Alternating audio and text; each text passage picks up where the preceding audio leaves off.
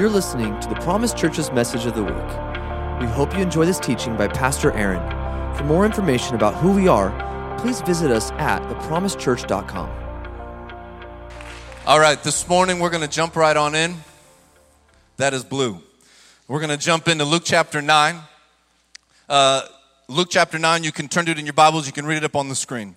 Luke chapter 19, verse 1, and it says this: Jesus entered Jericho and was passing through. A man was there by the name of Zacchaeus. He was a chief tax collector, and he was very wealthy. He wanted to see who Jesus was, but because he was short, he could not see over the crowd. So he ran ahead and climbed a sycamore fig tree to see him, since Jesus was coming that way. When Jesus reached the spot, he looked up and said to him, "Zacchaeus, come down immediately.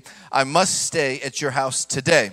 So he came down at once and welcomed him gladly. All the people saw this and began to mutter, "He has gone to be the guest of a sinner." How many people are thankful that Jesus is a friend of sinners?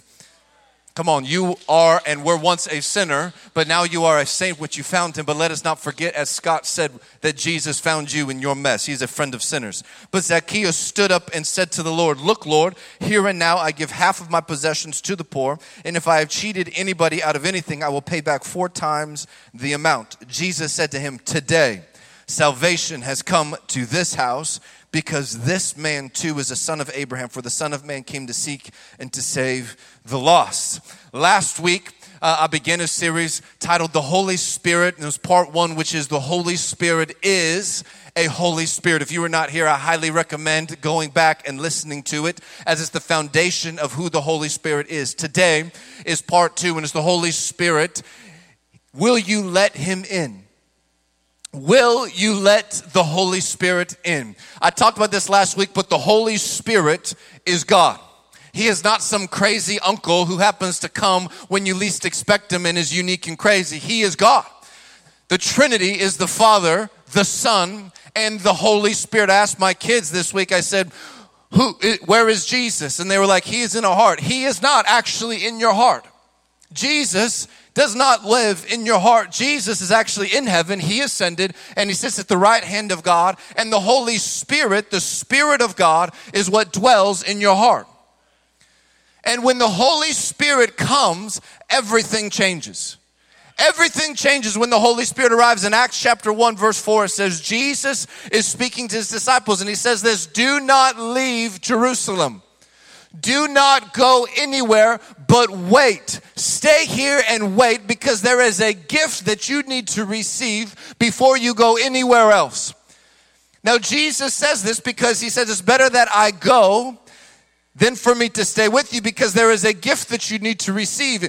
And if you do not have the physical Jesus standing next to you, there is a gift that you need to receive called the Holy Spirit. It is the promise of God for your life. Amen. Amen. And Jesus says you must wait. He tells us to 500 people, and over 50 days, the 500 people dwindle down to 120 people who are remaining. And those 120 people in an upper room encounter the baptism of the Holy Spirit. Thank you.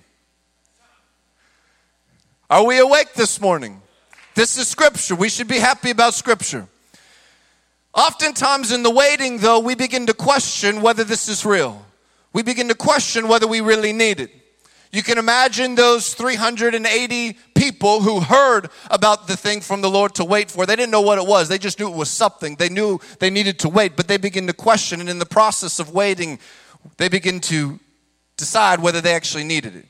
Do I actually need this for my life? I was just with Jesus. I don't really need the Holy Spirit. It's not for today. We hear this sort of stuff from the church even. The Holy Spirit isn't for today. I don't need him. I'm fine just the way that I am. But Jesus actually waited 30 years to do anything until he received the Holy Spirit. He waited 30 years before he healed the sick, before he raised the dead, before he cast out a demon, to be filled with the Holy Spirit. In John 1:32, it says, "I saw the Spirit descending from heaven like a dove, and he remained upon him." Jesus is the Son of God, but Jesus needed to receive the baptism, the filling of the Holy Spirit before he did anything. And I believe that if Jesus thought it was important for him to receive the Holy Spirit, it's probably important for you and for me. that we need the Holy Spirit in our lives, filling us not just one time, but the Bible talks about being filled and filled again by the Holy Spirit in your life. It doesn't matter how smart you are. It doesn't matter your education, your degree. It doesn't matter how many years you've been in church, how well you know the Word of God. Zechariah says it's not by might nor by power, but by my Spirit. Come on, we need to be a church that knows our Word. By my Spirit, says the Lord. It is by His Spirit that you will survive and you will last in your faith. It is not by your education, not by your analytical perspectives. It is by His Spirit. And the Lord spoke to me this week and He said, Aaron, I need you to tell the church something. I need you to tell them that I want to get very personal. That I want to go from the exterior to the interior. That the Holy Spirit was not meant to be something you come and observe at a church service, or who you come and you get a feeling and a goosebump by, but you actually have Him go inside of your life and He walks with you everywhere you go. He wants to go past emotion and action and come into your heart. He wants to fill you and be with you. And in this story, we see Zacchaeus, who recognizes that Jesus is passing by. And I love the way that things are said in Scripture, because it says Jesus was passing by, which means nobody was asking Him to stay. Nobody thought it was worth asking Jesus to stay, so He was just going to begin to pass through. And how many people know that how people interact with Jesus is how we interact with the Holy Spirit today? How the disciples walked and talked with Jesus is how we walk and talk with the Holy Spirit today. Amen. And so He realized that Jesus was passing through. Do we realize when the Holy Spirit is passing through? Do we realize when the Holy Spirit comes into a room? In worship, in our worship here on Sunday mornings, you can feel when the Holy Spirit comes into the room. Now, maybe you haven't felt that yet, but you need to begin to become aware. When does the Holy Spirit enter a room?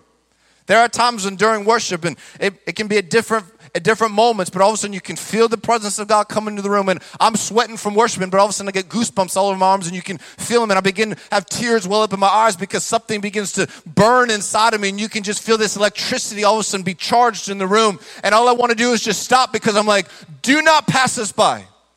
Please stay. And I'll get on my knees, or I'll begin to lift my hands, or I'll just begin to put my complete attention upon, Holy Spirit, I want to go where you're going. What are you saying right now? Do you recognize when He comes into the room? Do you know when He leaves the room? Do you know when He leaves? My wife and I, we've been married 11 years, and there's been a few times where we've had some intense fellowship with one another. When there begins to be some argument happening. Now, y'all are perfect, but for me, I've had it a few times. And I'll be in a conversation with my wife, and it's getting a little heated, and I'm like, we love each other. Like, I love you. The Holy Spirit is not in this conversation right now. And we stop everything, and we're like, Holy Spirit, we need you to come back into this conversation. We don't want to say another word to each other. So Holy Spirit, I love you. I love my wife. Come back in. And before we begin the rest of this conversation, we need you to fill this room. Do you realize when He leaves your conversation? Do you realize when He's not in your car when you're driving and there's somebody in front of you who you get irritated by? Do you realize when He's not there? And it says that Zacchaeus wanted to see Jesus, but he could not see Him on account of the crowd. On account of the crowd, Zacchaeus could not see Jesus. Write this down. The crowd is the place of popular opinion. The crowd is the place of popular opinion. Zacchaeus wanted to see Him, wanted to know what Jesus was saying, wanted to know what Jesus was doing, but the crowd prevented him from seeing Jesus. Today, in our world, there is a lot of crowds trying to get your attention away from seeing Jesus. And I'm not just talking about the crowds in the world. There are crowds in the church trying to keep your attention away from seeing Jesus. And what happens is you're trying to see Him, but the crowd won't let you to get in. So what you do is you begin to ask the people around you, hey, what's Jesus doing right now? Hey, what's Jesus saying right now? And there's all this noise happening all around the world, and we're like, I can't see Him, but can you tell me what is Jesus saying right now? And so we go on YouTube and we go on Facebook and we ask our friend, hey, do you know what Jesus is saying right now? We don't actually know what He's saying right now, but we take somebody's word for it, and we don't even know who they are, but they're just in the crowd, and they must be able to see Jesus. And so we take their word for it. But we really don't even know whether Jesus is there, and we start following the crowd, wherever the crowd is going, and then all of a sudden the crowd disperses and we realize Jesus wasn't even there. We've been following the crowd thinking that Jesus was there, but we can't even see if he's there, and all of a sudden it disperses and we realize there's no Jesus. And it happens in the church because they begin to criticize Jesus. And it's not just criticizing Zacchaeus anymore, but Jesus, you wouldn't be friends with the sinner. Jesus, you wouldn't do that. And the crowd begins, it's because it's all about comfort. It's all about how we feel. And so the crowd begins to question Jesus. Well, Jesus wouldn't act that way. Jesus wouldn't do that in your life. Jesus wouldn't ask you to surrender that. Jesus wouldn't be that extreme. Or Jesus wouldn't take somebody who's been through that situation and bring them into the kingdom of God. He wouldn't do that. And we begin to question because the crowd is all about popular opinion, which is all about comfort. And the crowd begins to be full of religion and tradition, and it's all about themselves. And then when somebody begins to experience the presence and the power of God, and it doesn't fit inside of their world, they begin to try to remove it. We see this with David when he brings in the Ark of the Covenant, the presence of God back into Israel. And his wife is up there, arms folded, questioning, full of tradition and religion. David, how dare you dance like that? The bro was in his underwear. How dare you dance like that? Sitting back, questioning. That's not what it's supposed to look like. But David said, I'll dance even more undignified. I'm scared to know what that would even look like. But he said, I will dance even more undignified than this. The crowd will ruin you. We see this with Saul. Saul is meant to wait for the prophet Samuel to come and to offer a sacrifice, and the crowd begins to get irritated and say, we don't have time for this. So he offers the sacrifices himself, and that's when Samuel comes and says, you're no longer king. And it continues in Saul's life where he's there with the giant in front of him, and the crowd is everybody's scared, and when the king should be the one standing up and fighting, he's scared with the crowd, and he has to wait for a shepherd boy who comes into the scene, and he says, who is this uncircumcised Philistine? How dare he say this about my God? How dare you let him get away with this? And he begins to stand up and say, that's not going to happen anymore. What happens? His own brother standing next to him begins to ridicule him and say, David, aren't you just a shepherd boy? Why are you opening your mouth right now? Don't you have sheep you need to go be with? And David just ignores him, and he begins to look at Goliath and say, I can take this guy. I don't care what the crowd says. Because you'll never have the strength to fight Goliath in the crowd. David had the strength to fight Goliath because he beat the bear and he beat the lion when no one was around. The strength that you need is not going to be found in the crowd. It's going to be found in the secret place alone with the Lord. We see how the crowd even affects David later on in David's life. David is there and he's got Saul, and Saul is chasing him. Saul wants to kill him. This is after Goliath, and Saul wants to kill him because David is supposed to be the king. And David says, I will not kill that man. And a couple of weeks ago, maybe a month ago or so, I made a statement right here that made quite a few people frustrated or offended. I made a statement that said this: Biden is my president. I have got more backlash from that statement than anything I've ever said. Now, I did not vote for him. In fact, I do not believe in a majority of everything that man stands for. But when I look at scripture, see, I don't use this to validate my feelings. I go to this to tell me how to feel. Okay, so when I read the Bible and I read Romans and I read Titus and I read 1 Peter, and they say that those placed in authority over me are there for my benefit, that I'm to pray for them, that I'm praying not just that God will change them, but that God will come and transform their life. I'm praying for a man's soul. I'm praying that he will be transformed and he will be a witness to the world around him that Jesus is alive. I'm praying that Joseph's and Daniel's, I'm praying that Esther's come into his administration to give him wisdom and to lead him. And then I look at David. David's being chased by Saul. In fact, David was the rightful king. Saul wasn't supposed to be king anymore. He wasn't supposed to be there. And David is surrounded by the crowd, and the crowd looks at David and say, this is your moment, go kill him. This is your moment, go tear him down. This is your moment, go throw stones at him.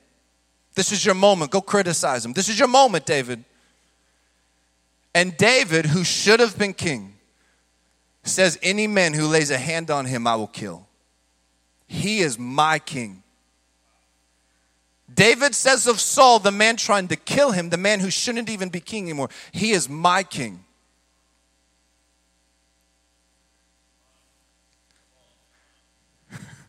Got real quiet.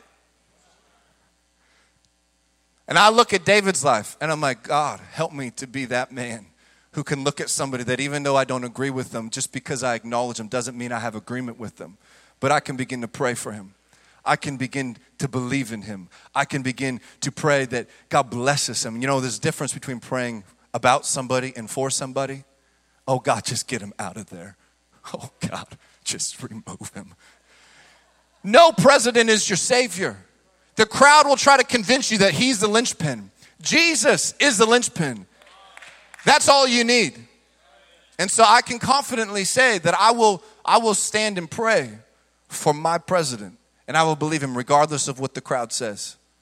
And I will at the same time, while I'm standing today, following the word today, I will stand in faith that righteousness will prevail. I will stand in faith that truth will come out. I will stand in faith that things will begin to change, that the tactics of the enemy will be ruined. So I stand in faith for tomorrow, but I live by the word of God today. We've got to be able to have the capability to do both as believers. We've got to stay in the present. God, what are you asking me to do today? I will honor and I will pray for change. And at the same time, God, I will stand in the gap and I will believe that, Lord, that righteousness will prevail. We've got to be able to do both. Amen. So what does Zacchaeus do? The crowd all around him is distracting him. He can't see Jesus. And so he climbs a tree.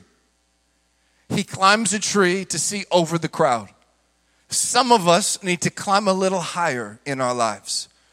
We've been so consumed by the noise around us. I'm not just talking about the noise in the world. I'm talking about religion noise that tries to convince you of things that don't even have anything to do with the Word of God, but you're resourcing from all the things that the crowd is telling you and you can't see Jesus.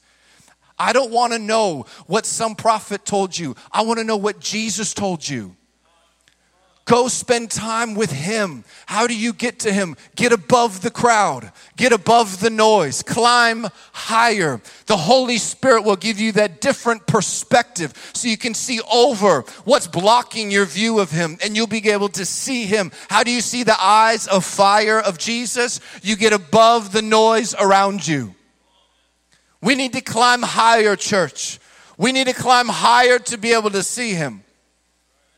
See, the crowd is the flesh. The crowd is comfort. The crowd is all about your comfort. The crowd will convince you that if it doesn't feel right, if it doesn't make you comfortable, don't do it.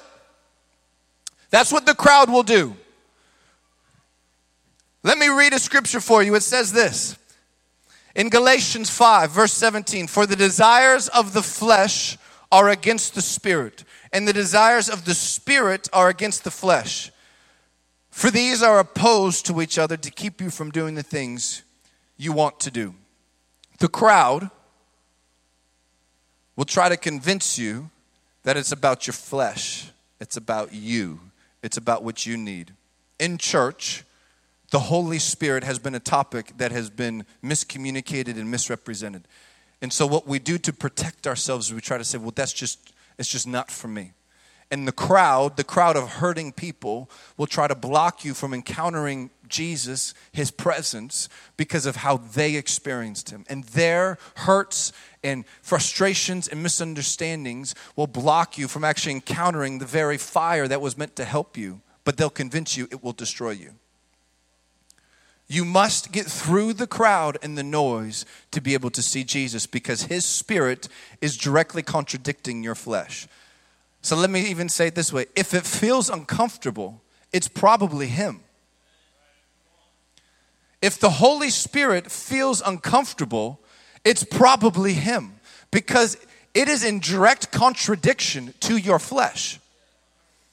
If you work out, you know that like pumping iron, I'd say it like I do it.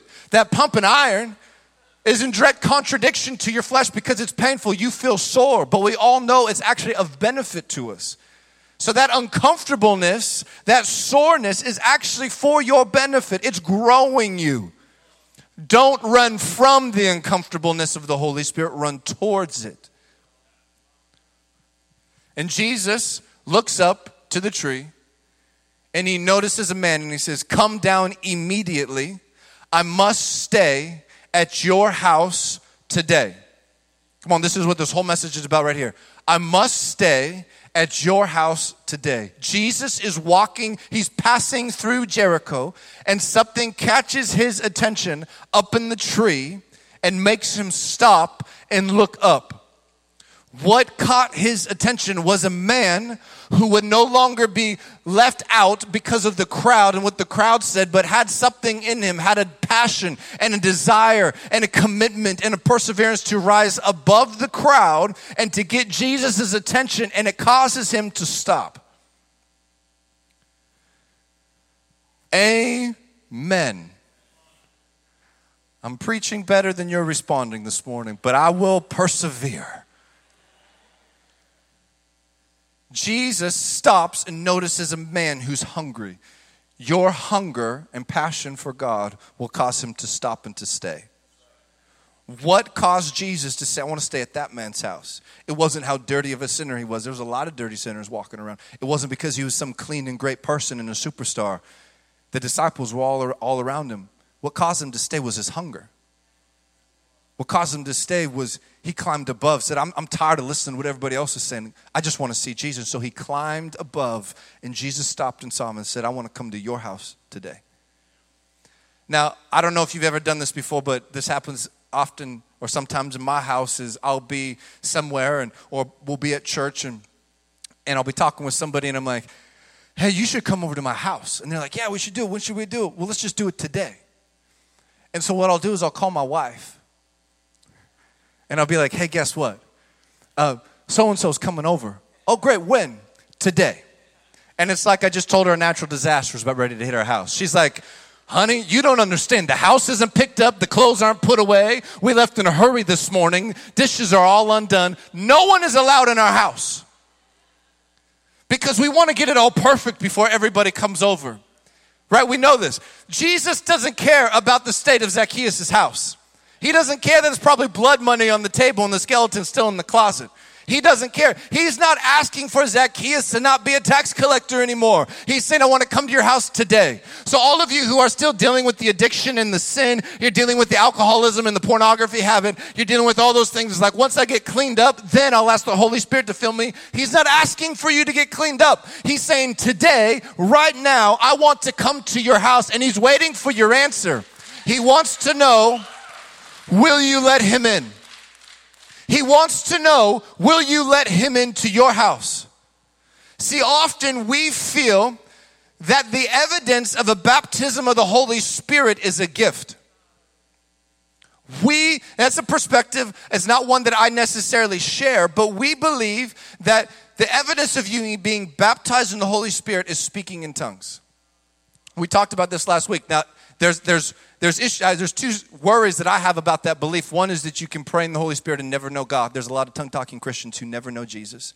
And that you can also pray in the Holy Spirit and think that that is the pinnacle of everything the Holy Spirit wants you to have. Now, I pray in the Holy Spirit every day. Paul says, I wish all of you would pray in the Spirit. I pray in the Holy Spirit all of the time. If you stand next to me as I'm worshiping, you're going to hear me praying out in the Spirit all the time. The Bible talks about how when you pray in tongues, it edifies your spirit. It strengthens you. If you're feeling tired, if you're feeling weak, begin to pray out in the Holy Spirit and you'll begin to find strength. You don't know what you're saying.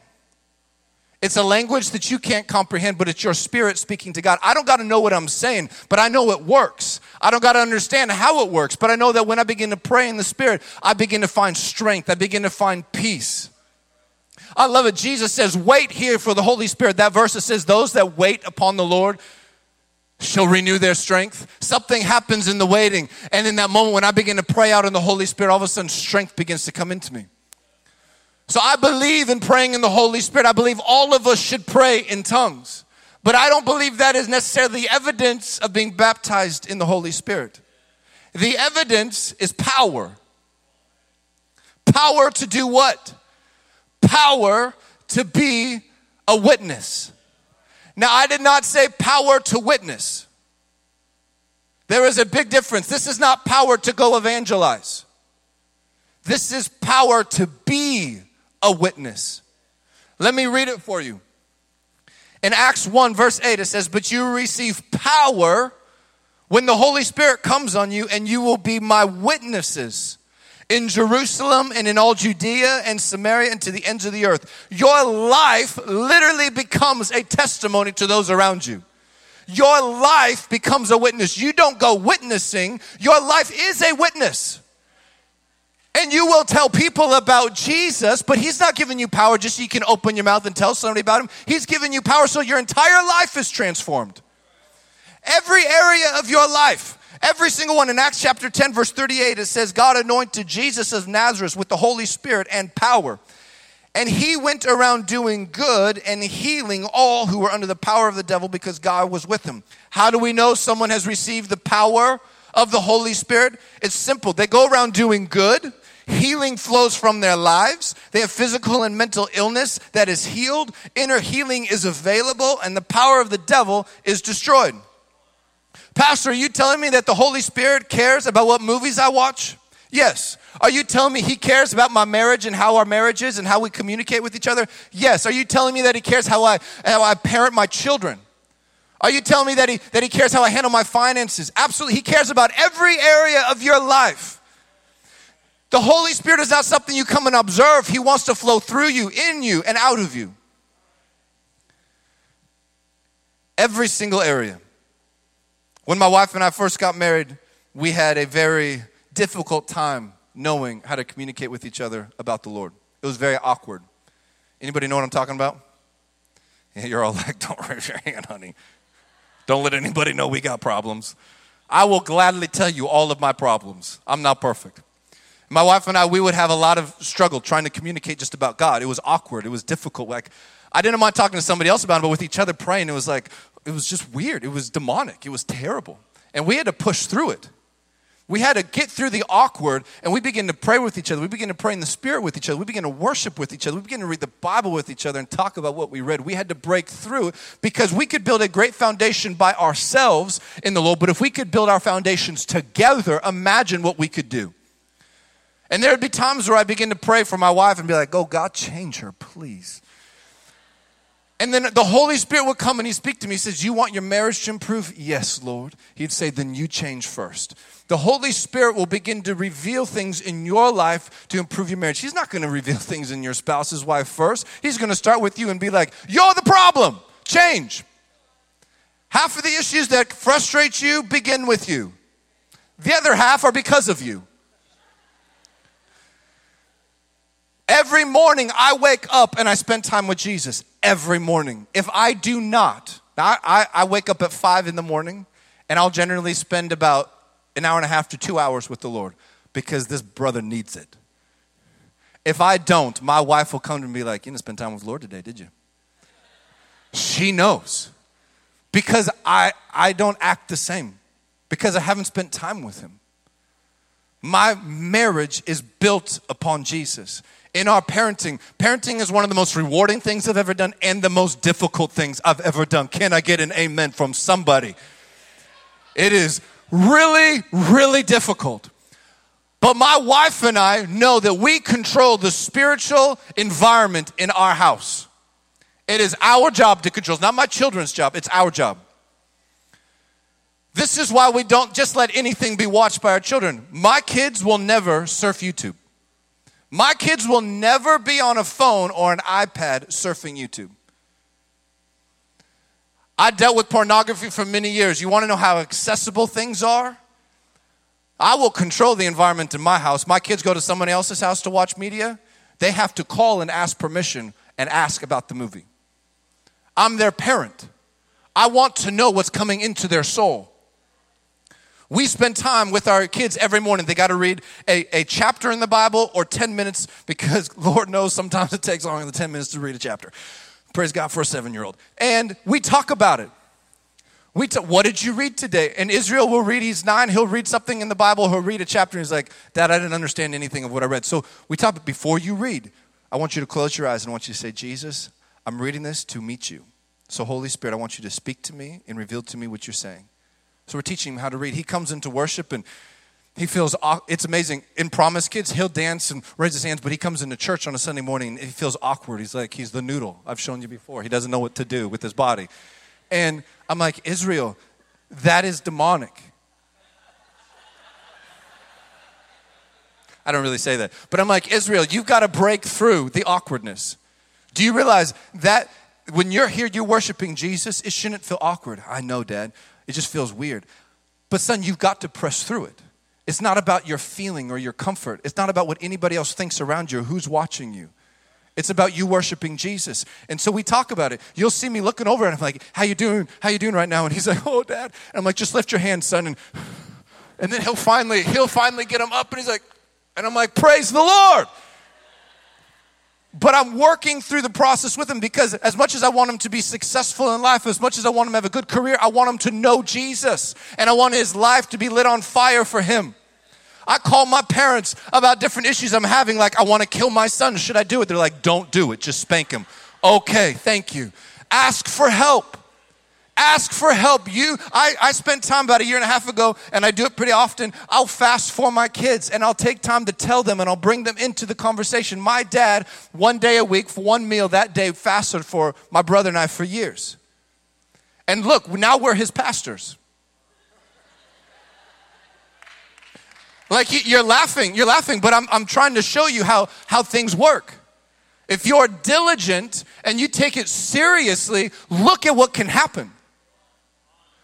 How diligent are you in your parenting, or do you get tired and lower your standards? Will you let him into your house and your life, into your marriage and your parenting? Will you let him into your finances? The Bible talks a lot about money. We think as Christians the only thing it talks about is tithing. What the Bible actually talks about is something different. It talks about ownership. God's not after 10% of your money the same way he's not after 10% of your life. He's after 100% of your life and 100% of your money. It isn't an issue of tithing for you. It's an issue of, is your money yours or is it his? See, the Bible says that when you do not tithe, that you are actually stealing from God. You're stealing from him. How can you steal something if it belongs to you? You're stealing it because it's his. And when you withhold it, you are robbing God. The Bible says when you tithe, he will open up the windows of heaven over you and he'll actually rebuke the devourer for you. But see, the Bible also talks about the other 90. And if all you do is you tithe, but you're unfaithful and a bad steward with the 90, you've lost the whole picture. You're not understanding what the Bible's talking about. When we hear the word steward actually means to manage someone else's property. I want to be a good steward with my finances. You've probably said this. It's a Christian phrase that we all say, like, let's fellowship with one another. We don't know what it means, but we say it. Steward means to manage someone else's property. You want to be a good steward, it starts with the principle of ownership. It isn't yours. Will you manage it well? All of you should be managing the 90 well. How do you manage it well? You keep a budget. Every person here, no matter how much you make, you should have a budget in your life. Know where every dollar, I know where every cent goes. Every cent. You should be investing. It talks about it in Ecclesiastes. Jesus talks about it in his parables. You should be investing for the future. You should be running away from bad debt. That the battleground of your finances is a way for Jesus to train you how to reign with him in the kingdom of God. And the Holy Spirit will speak to you if you will listen and let him in. I begin to hear the voice of God and learn how to hear the nudging of the Holy Spirit through my finances. When I was 18, the Holy Spirit told me to give away my car. Very hard as an 18-year-old. But I began to be listening and hearing the Holy Spirit, and he began to move me up to where it wasn't just a car. Now it was tens of thousands or $100,000, giving it away and trusting him. But I had to listen, and I had to let him in. And if you believe it's all yours, you won't be listening. Will you let him in to your career? I bought my business that I worked for a couple of years ago, but before that, it's an investment firm. None of the clients were my clients. So they were always somebody else's clients. So for me to step out and to pray for somebody was very scary, because if I made them mad, it wasn't just on me, it was on the person whose clients they were. And I remember one particular time, a prospective client, this was somebody we were trying to land, came in, we were meeting with them, and the Holy Spirit spoke to me and said, you're supposed to pray for that person. And I'm shaken. And I don't do it. And the meeting ends, and I go into my office, and like the conviction of the Holy Spirit was like none other. I ran out of the office, found her in the parking lot at her car, and I prayed for her, not knowing what was going to happen. A couple of days later, she emails me, or she emails our whole firm, and she says, I want to become a client because of the peace that I felt when that man prayed for me. I want to find that peace in my finances. But I had to step out. We had a receptionist. At our firm who was not saved. And the Holy Spirit began to speak to me about different things in her life. And over a series of about 2 or 3 months, I began to talk to her about Jesus. And finally, she accepted Jesus into her life. And I prayed that she would be baptized in the Holy Spirit. But I had to step out. And I had to listen. The Holy Spirit wants to go to work with you. The Holy Spirit wants to be in your finances, and He's going to give you Holy Spirit nudges. Y'all know what I'm talking about? Those Holy Spirit nudges, like you're in the grocery store and you see somebody in a wheelchair down the aisle and you get a little Holy Spirit nudge. Or you begin to get this thought in your mind, like maybe I should begin to fast one day a week. Or maybe I should give this next week in the first fruits offering. Like my wife and I, we've doubled every year what we've given for 5 years. The numbers are getting stupid. Like they're getting stupid. But we keep getting the Holy Spirit nudge. What will you do when the Holy Spirit nudges you? It says this in Galatians 5. I'm almost done. Galatians 5. Since we live by the Spirit, let us keep in step with the Spirit. The Spirit is moving.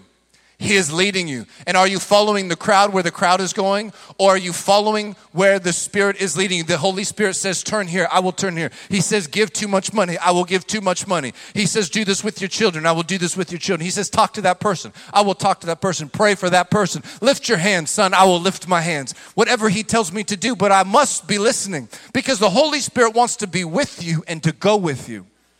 The Holy Spirit is not meant to fill you for you to speak in tongues and then you're done. He wants to walk with you, to speak with you. He wants to use you. A couple of years ago, I should say when we first started pastoring here, we made a rule that no one was allowed to pray in tongues from the microphone. No one. Worship team, speaking, because we didn't want to offend people. Like if you visit church and you don't know anything about speaking in tongues, all of a sudden someone's like, you're like, oh my gosh, run, honey, grab the kids and let's book it. And so we're like, we're not going to do that. If we can't bring context to it, we're just not going to do it. And about 1.5 years ago, was right here during worship, and the Holy Spirit began to speak to me, and He said, why are you embarrassed by me?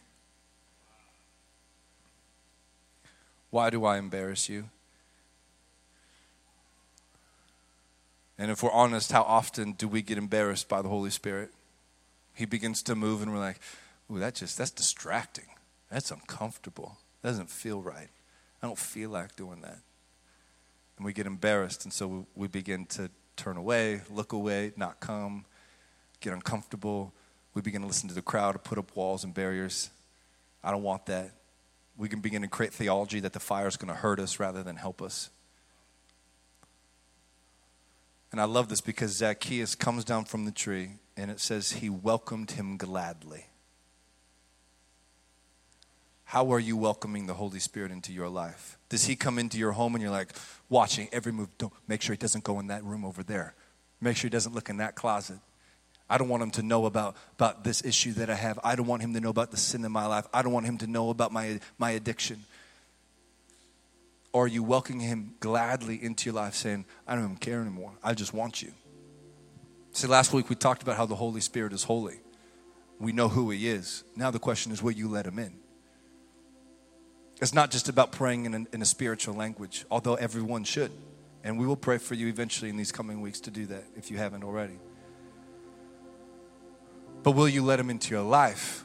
Will you receive the power of the Holy Spirit so that your life will be a witness? Will you let Him in, or you keep Him at a distance because you feel you're too dirty or you feel He's too weird? He is not crazy uncle, Holy Spirit. He is God. And when you resist the Holy Spirit, what you're actually doing is resisting God.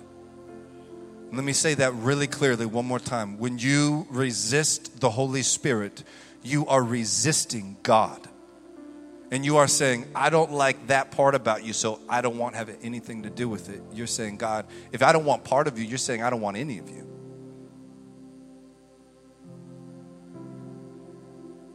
Would you stand with me? The Bible says that he stands at the door and knocks. Will you let him in? Will you let the Holy Spirit into your life? And will you welcome him into your marriage? Will you welcome him into your children? Will you welcome him into your finances? Will you let him walk with you and speak to you and challenge you? This morning we're gonna just worship and sing for about the next 7 minutes. And there's some of you who you've never welcomed the Holy Spirit into your life. You've never allowed him into the crevices of your life, the places that you feel uncomfortable. Maybe some of you are here today and you've never just let him in at all. And I believe the Holy Spirit is going to touch you and he's going to fill you this morning.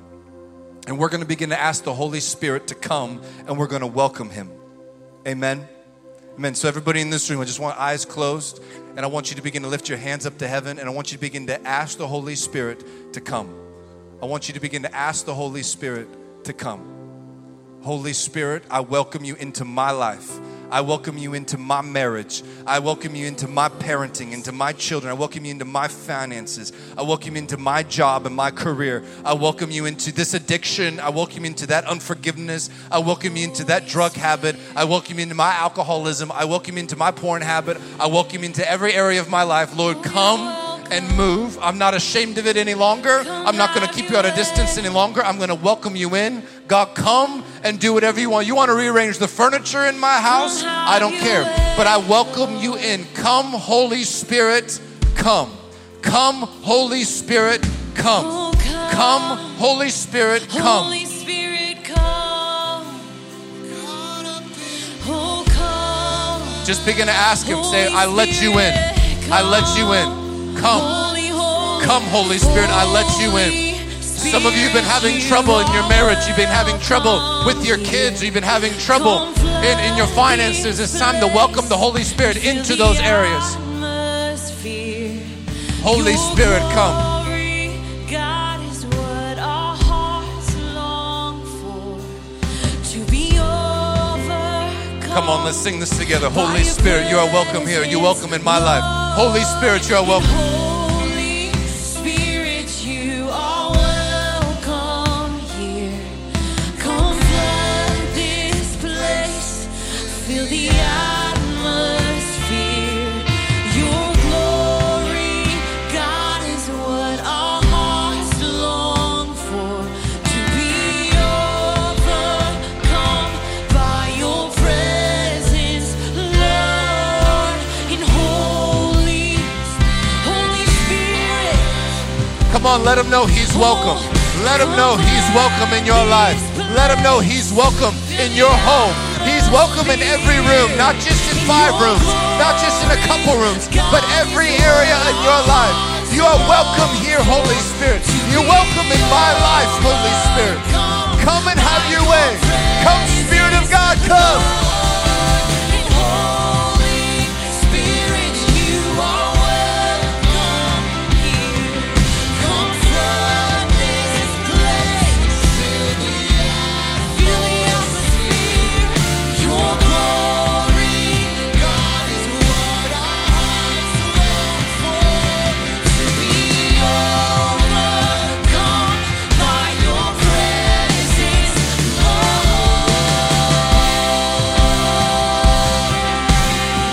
Your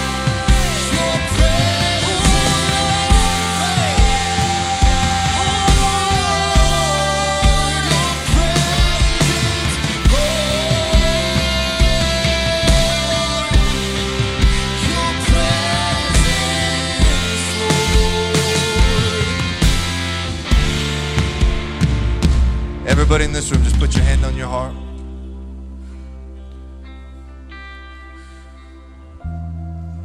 Say this: fear go. Every spirit of fear go in my life. Jesus, right now I ask you that spirit of fear leave this room in Jesus' name. Father, your Holy Spirit come and move. Every spirit of fear, every spirit of pride, every religious spirit, leave in the name of Jesus. There is one spirit that we want in this room, and that is the Holy Spirit of God. So Lord, come.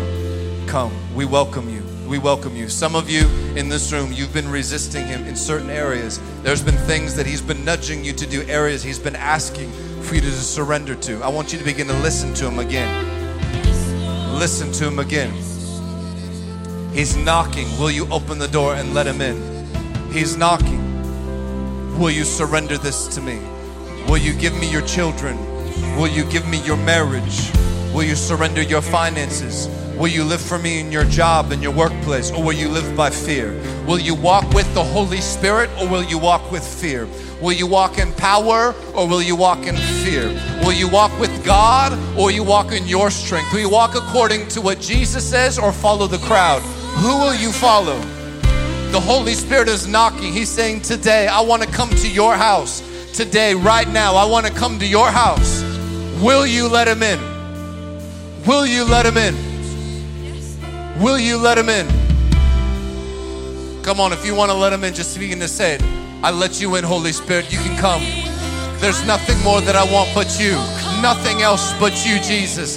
Nothing else. I climb higher today. I climb higher today. I got a different perspective.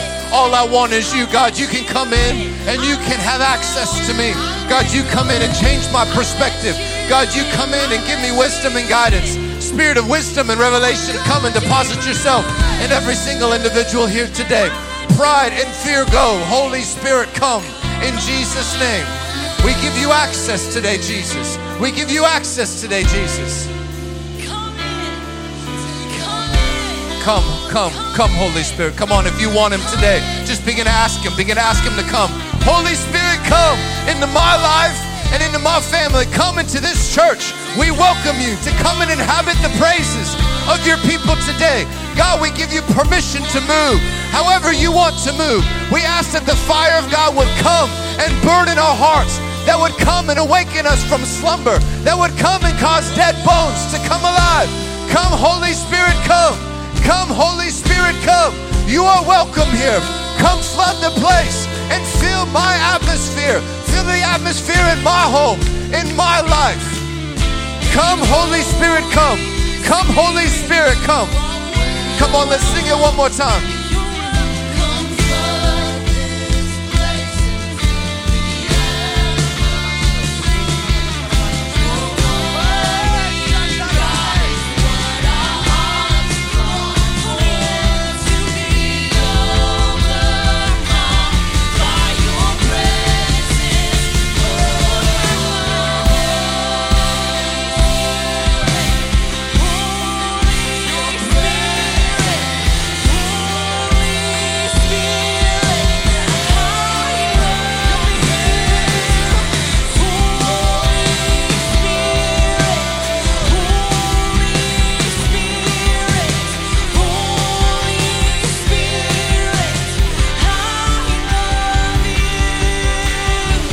I really feel like I just hear the Holy Spirit saying to me, he's like, tell them it's going to be extreme. Tell them it's going to be extreme. It's going to sound crazy. I've had a couple people in the last few weeks come to me and say, the Lord just told me to give 10% of everything I make away again on top of my tithe. I've had some people come and tell me the Holy Spirit's told me I need to begin to fast a couple of days a week. I need to do a year-long Daniel fast. There's going to be some extreme measures maybe in your parenting. The Holy Spirit's going to begin to nudge you. When you give him access, he will come against your flesh because your flesh needs to die and he needs to have rulership. So Holy Spirit, I ask for faith to trust and to follow. Faith to trust and to follow. Jesus wants to stay. He doesn't just want to visit. Holy Spirit, we want you to stay. We want you to stay. Come stay in my life. Stay in my home. In Jesus' name. And everybody said, amen.